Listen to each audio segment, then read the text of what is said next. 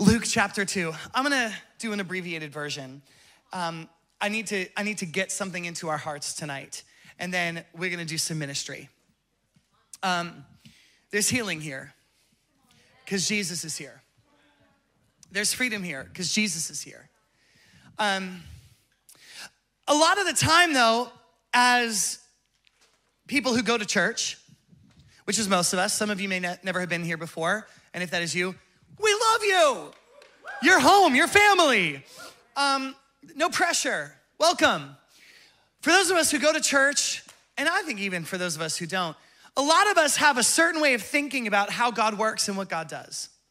And the older that we get and the more experience we have with the things of God, the more that we expect God to work in certain kind of ways.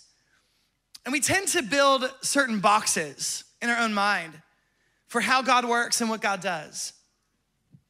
Certain expectations. And the interesting thing is that expectation and faith is almost the same idea.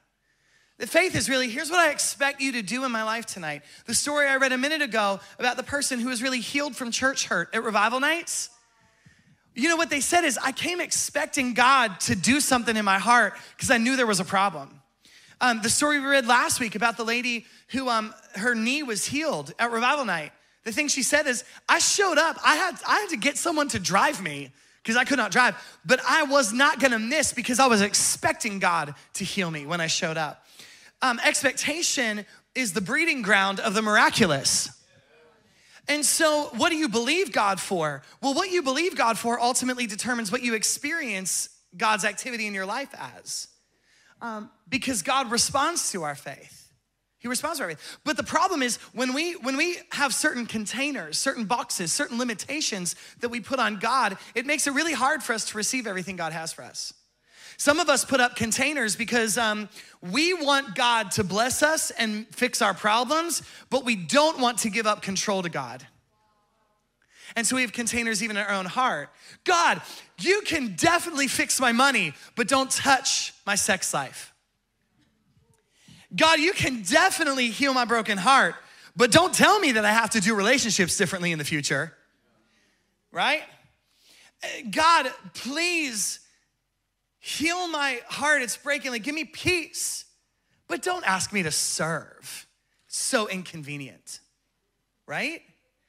And so we put limitations on what God can do in our life, and we cut off our ability to receive from God because we make him fit into our box. But man, I want everything God has for me. I want everything God has for me. I don't care if, I want everything God has for me. I don't want any restrictions on what God can do in my life because I have tasted and seen that he is good. I have tasted and seen that his way is better than my way. What he does is better than what I do. When he's in control, things are much better than when I'm in control. But my God, there's a part of me that wants to fight for control. And so Luke chapter 2, Jesus is just born, and there is a group of shepherds who are just doing their normal job. And being a shepherd was kind of a dirty job. It was kind of a low-class job in a sense. If you were wealthy or important, you're probably not a shepherd.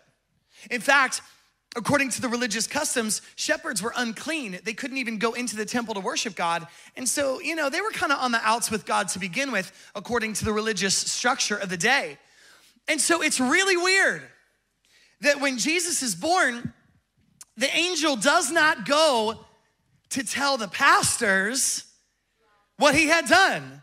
Like, God does not knock on the door of the high priest and say, hey, just so you know, I'm here to save the world.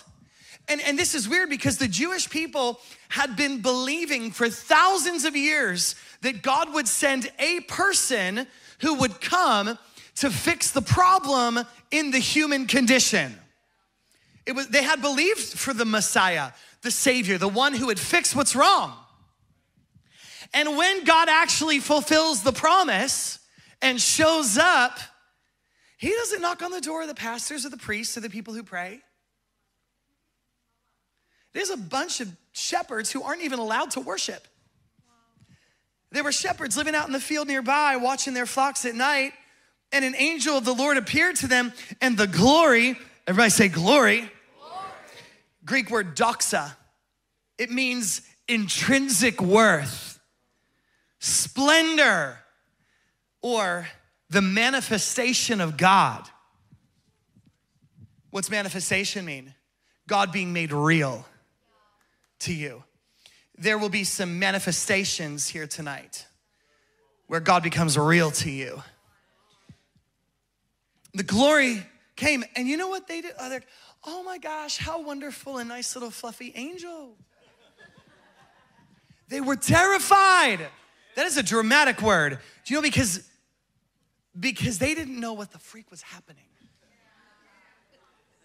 And so the angel says, don't be afraid. Why does the angel say that? Guys, so many of us have heard this story so many times. We lose what was actually going on. This story is wild. It is insane.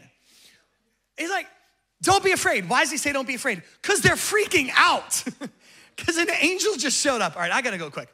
Don't be afraid. I bring you good news that will cause great joy for all the people. Because today in the town of David, which is Bethlehem, a Savior has been born, the Messiah, the one who's coming to fix what's wrong with the human condition. He's coming. And this will be a sign to you. You will find a baby wrapped in cloths lying in a manger. I know we've heard this. This is crazy. Do you know what a manger is? It is where goats and sheep and cows eat. This thing is not sanitary. This is covered in slobber. And not even like people slobber, like cow slobber. Do you know how gross that is? There was no Purell. And this was not even in a home. This is not in a home. This is where the animals live. I know that you have the nice nativity on your kitchen table, so do I. And it is pretty, and it is like painted with like gold looking paint, and it's all wonderful. And the shepherds are like, and the wise men are like, and Mary is like, you know, and it's all wonderful. Guys, this was gross. Mothers who have given birth to a child before, this is not where you want to have your child. This is not sanitary. There are no gloves or like disinfectants. Like this is disgusting. There is poop everywhere. Everywhere. And so the shepherds, all right, the shepherds are the strangest people that God would show up to. I was thinking of like what a modern equivalent of it would be. Just imagine this for a second. In the middle of the night, there's a crew of dudes who work on a garbage truck. And they are at the garbage dump, dumping off the garbage truck, and they smell and they are filthy. And that's where the angel shows up. And the angel's like, hey, the Savior of the world just showed up tonight. And the garbage men are like, why are you here?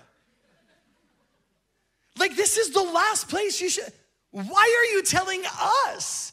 Like, did you already tell the high priest? Like, you going everywhere? No, just you. Why? And then the angel says, yeah, the Savior's born. And here's how you'll know the Savior's here. Sent from God, the anointed one, the Messiah. You know Billy? He's got all those dogs in his backyard. The baby's in the doghouse, sleeping in the dog bowl. And the garbage men are like, what?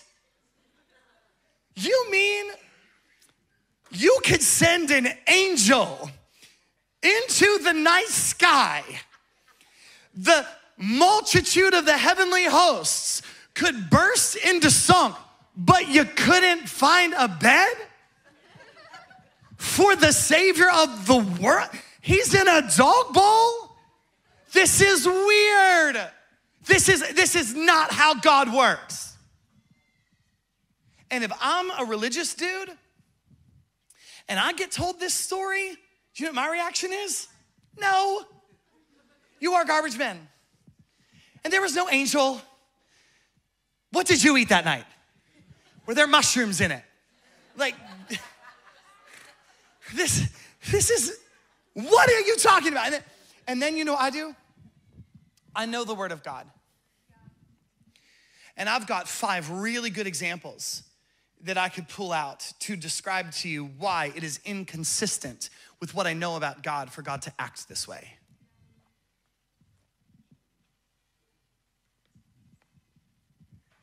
But that's what he did. And that's how God decided to show up. The shepherds advanced the verses. The angels broke into song and glory to God in the highest, peace on earth, on whom his favor rests. And when the angels left, the shepherds kind of looked at each other and they're like, did you just see that? Or was I hallucinating?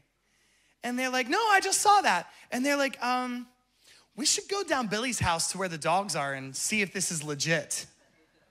And they go. And there was the baby.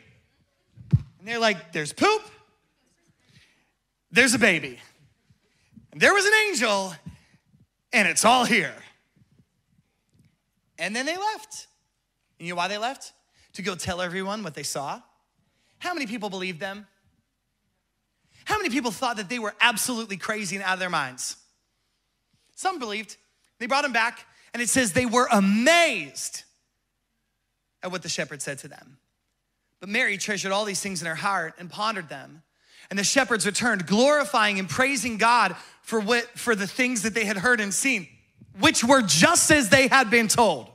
In other words, they were just as crazy as the angel said.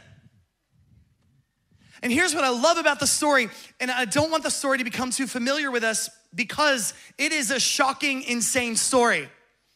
But this is exactly how God decided to show up. And here's what's surprising about the story is that he didn't show up the way we thought he was. He didn't act the way we thought he would. He didn't do things the way we thought he should do them. And honestly, the story's offensive. Don't put the Son of God where the poop is. This is disgusting. But this is how God decided to work. I heard a pastor say this week, God will offend the mind to reveal what's in the heart. He did this on purpose. This wasn't an accident. God was not out of options. There was no rooms, at the inn. Yeah, God could have made room if he wanted room. He is God. He made an angel. He made a virgin have a baby. Like, come on. He can do what he wants. But yet, this is how God chose to move. Why did God choose to go to the shepherds? Because this is the very essence of the Savior of the world.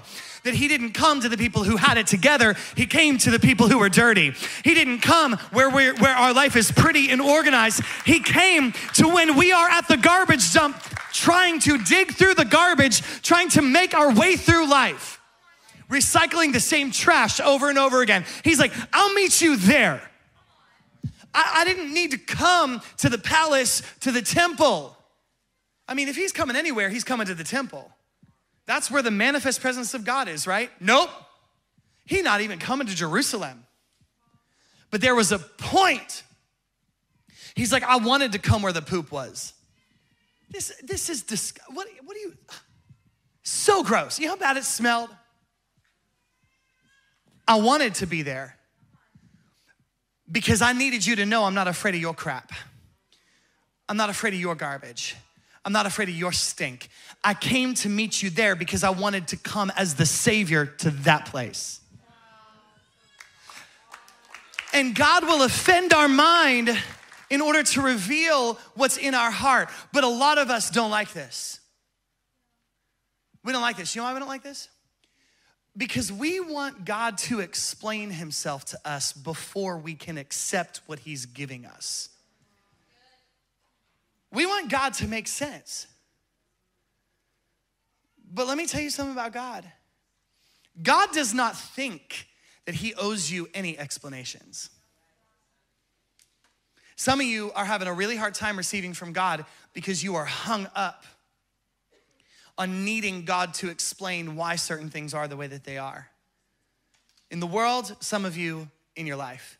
Why did it go this way?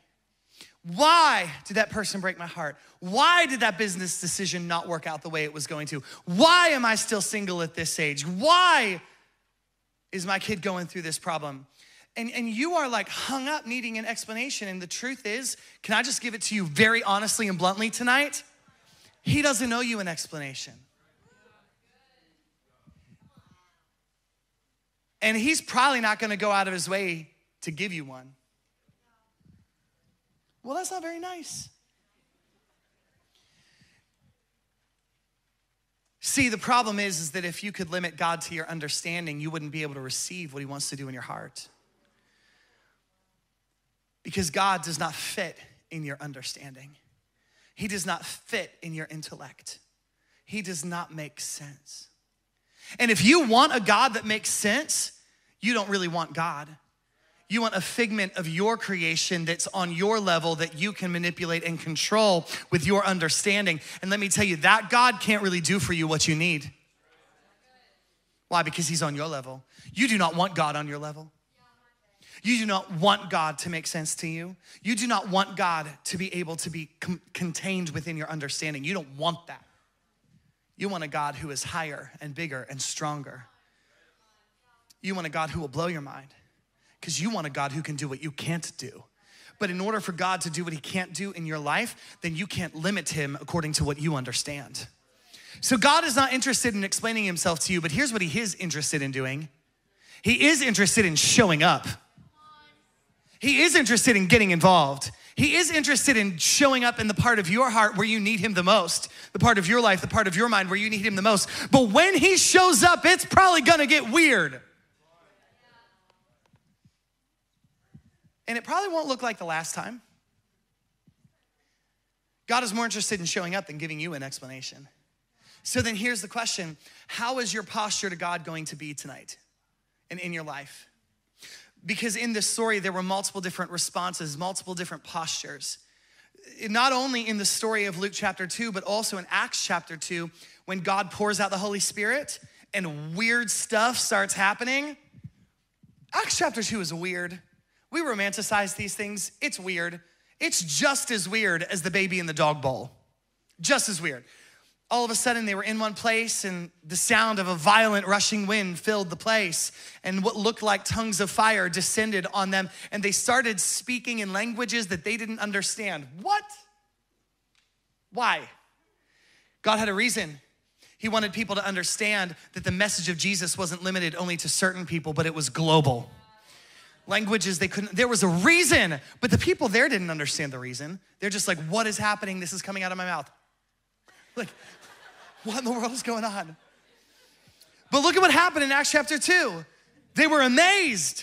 They marveled, saying, how did they know these languages? And then a couple verses later, they were amazed and perplexed, which is not as positive, saying, what the heck is this? There was no context for speaking in tongues. This is something brand new. And there were people, honestly, religious people saying, that's not God. It's not God. It's not God. Also, it's not God born in the dog bowl. Not God. Also, not God to the shepherds. Not God. Also, not God, water into wine. Wine? Wine. Water into wine? No, that's not how God works. That's not how God works. And a lot of people couldn't receive what God wanted to do because that's not how God works. Amazed, perplexed, in awe, and then some were critical. They mocked them and they said, these people, that is not God. They are drunk. And Peter does not give a very good explanation for this. They all say, they're just drunk. You know, these critics, they're just drunk. Which tells me that when the Holy Spirit came on them, they were kind of acting drunk. And Peter gets up and he says, they're not drunk. And you know what his answer is? It's only 9 a.m. That's literally what he says. You couldn't get this wasted that early. That's his only explanation. You couldn't get this wasted that early. Yay. And then 3,000 people get saved. Come on, let's go. I know. All right, let's go. Oh, sometimes we need the wine of the Holy Spirit to fill us with joy. All right, so what's your response gonna be? What's your posture gonna be? 4 postures. Number 1, awe. Awe. Awe is like, look at what God has done. And that shock, because it is shocking, leads them to worship. How good are you, God? How awesome are you, God? How beyond my understanding are you? Mystery can either turn you off from God or it can lead you to worship. But like I said, there's a lot of mysterious things about God, and he is not trying to explain them to you. But he is trying to show up so that you will worship. Awe, which is amazement with worship. Second response is just amazement. So it's like, oh my gosh. But it never moves to worship. It never moves to, you are awesome. You are beyond, and I want everything you have for me. Third response, perplexion, which is like, I don't really get this. What the heck is going on here? Fourth response, criticism or being offended. That's not God, they're just drunk. That's not how God works, I know. Criticism. That was true the entire way through Jesus' life. People criticized him. People could not accept it. He went to his hometown to do miracles, to heal people. And people were like, we don't think you can heal us. And his disciples are like, he has been healing people everywhere he goes. And they're like, we don't think he can do it. And you know what happened there in Nazareth? He didn't do many miracles. You know why? People were offended. They said, I know that kid Jesus. I grew up next door to him. He is not that special. And God couldn't do miracles there. Why? Because they were offended and they were critical. And a lot of us, when God shows up, all of us are gonna fit into one of those 4 categories. Awe, amazement, perplexion, or offense, criticism. And God's not afraid to offend you. He's not afraid to offend you. Because sometimes he needs to offend your mind in order to reveal what's in your heart. So will you let him? That's my question, will you let him? So here's my question. Will you be okay with letting God do exactly what he wants to do? Will you be okay with letting God do exactly what he wants to do in your life? What if it doesn't look like the way you want it to? What if you're asking God for one thing, but he actually wants to solve a different problem first? What if you're asking God to fix your relationship, but instead of fixing your relationship, he says, let me fix you first? Well, I don't want you to fix me, I want you to fix her. Will you let him do it? Or will you be offended? Excuse me, God, let me tell you what the real problem is here. God's like, I know what the real problem is. I don't need to explain it to you, but I will show up. Will you be willing to let him do whatever he wants to do? Here's why I'm teaching this tonight. It's not because I'm afraid that everyone's offended today. It's that I want to break down these walls because I want you to have a certain posture towards the things of God as we head into this season. As a church, as we go through Christmas, here's the posture I want you to have. I want you to be hungry for God. I want you to be hungry for more of God. But you won't be hungry for God if you need God to fit in your box. Will you limit God according to your preferences and your experiences? Well, let me tell you what God did in the past. Let me tell you something about God. He rarely does it the same way twice. Heal the blind man. Let me spit into mud and smear it on your eyes and then you'll be healed. What? This is gross. This is offensive, Jesus. We don't spit in people's eyes. That is disgusting. But he healed him that way. But sometimes he said, be healed, and they were healed. He didn't even touch them.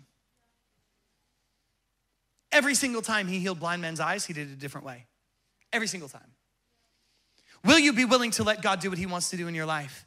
And will you be okay if he doesn't do it the way you want him to? My question is, will you be hungry for God? Here's the choice. You can be offended by God when he doesn't do what you want. Or you can maintain the posture of a receiving child. I am receiving from you, God. And I am hungry for what you want to do in my life. If you are hungry for God, God will move. Jesus said those who hunger and thirst for righteousness will be filled. If you are hungry for God, he will show up. If we want a great move of God, which I want a great move of God, a great move of God is always preceded by people who are hungry for him. And hungry in like a desperate way. Like, I'm not leaving until you show up in my life, God. Like Moses, I'm not going forward if your glory isn't there. Our hunger for more of God precedes a great move of God. Oh man, I want more of God. I want more of God. But I can be offended or I can be hungry. But if you're hungry, God will show up. The other choice is you can be critical or you can be a contributor. Critical people are judging what everyone else is doing in the room, judging how everyone else is experiencing God, judging what everyone else is choosing, and honestly, like the story I read earlier, judging what the church is doing. Just right off the bat, we are not perfect and we will not do everything right. We won't. But here's what we are gonna do. We're gonna pursue everything that God has for us. And we won't always get it right, but that's okay, because it's not about us, it's about him. Will you be a contributor or will you be a critic? Some of you can't receive from God because you're too busy sitting back, watching, and making judgment calls about whether or not everyone and everything is going according to your plan. Well, God's probably not gonna operate according to your plan. Last I heard, he had his own plan. And you're probably too small to understand his plan. Worship team, you all can come up. Here's what we're gonna do. We're 90 minutes into this service. And we always wanna bless people and allow people to go into their week after 90 minutes. But we also don't wanna stop what God wants to do. And I believe that God wants to do something great in our lives. And so, we're gonna worship and we're gonna do some ministry. But before we get there, would you just close your eyes for a minute? And would you just tell God that you're hungry for more of him? Would you just invite God to break down your box? Would you just invite God to operate outside of your limits? Those who hunger and thirst will be filled. God, we are hungry for more of you, Lord. God, we are hungry for more of you, Lord. God, we are hungry for more of you. I want more of you.